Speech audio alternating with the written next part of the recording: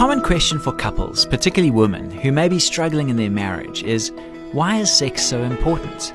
When there is a lack of interest in sex or a big difference in a couple's sexual libidos, this is often a recipe for disaster in the relationship, and couples who find themselves in this situation should seek to find the appropriate help before it's too late.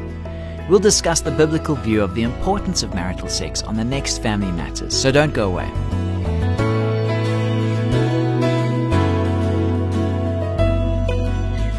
Hi, I'm Graham Schnell for Family Matters, where we offer practical advice from Focus on the Family.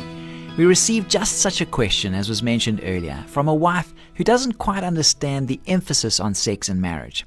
She asks, is sex really that critical to a healthy marriage? Here's why I ask. I'm having a disagreement with my spouse. He tells me that sex is a sacrament and a holy mystery, and that it needs to be central to our relationship. He even uses Ephesians 5 to support these claims. I don't agree. After all, there's a lot more to marriage than just sex.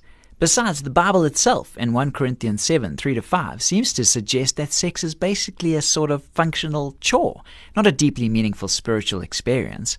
I get the feeling that some believers think sex is more important than the Bible says it is. Do you agree? Here's how we see it. The Bible says, from the beginning of creation, God made them male and female. It goes on to declare, for this cause a man shall leave his father and mother, and shall cleave to his wife, and the two shall become one flesh.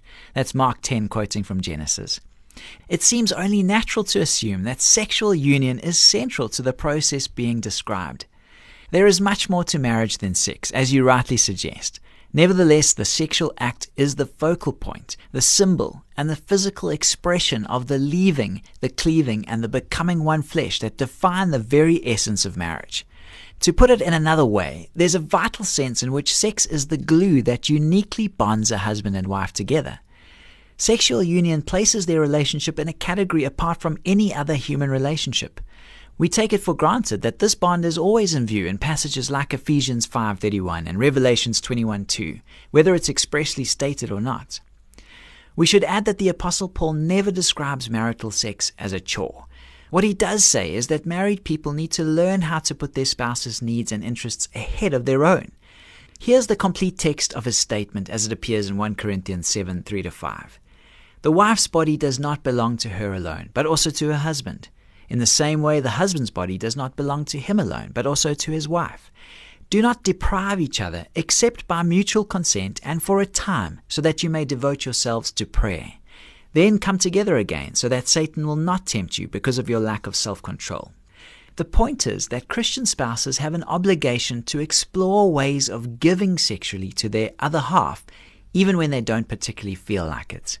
This is far from implying that sex is a chore or an animalistic act. One last thought. If the disagreement you're having with your spouse is something more than a purely biblical or theological difference of opinion, if in fact you are experiencing serious conflict in the area of marital sex, then we'd urge you to seek professional counseling together. Focus on the Family's counseling staff would be happy to provide you with referrals to qualified marriage and family therapists in your area who specialize in sexual issues. To speak to someone who can help, please call 031 716 3300. We'd also like to suggest that you take a look at the Focus on the Family website for resources that can help you in this area. One that comes to mind is The 5 Sex Needs of Men and Women by Dr. Gary and Barb Rosberg. Log on to safamily.co.za to find this and hundreds of other truly helpful resources. Don't be afraid to get the help you need, because your marriage is worth it. This program was produced by Focus on the Family. I'm Graham Schnell, inviting you to join us again for the next edition of Family Matters.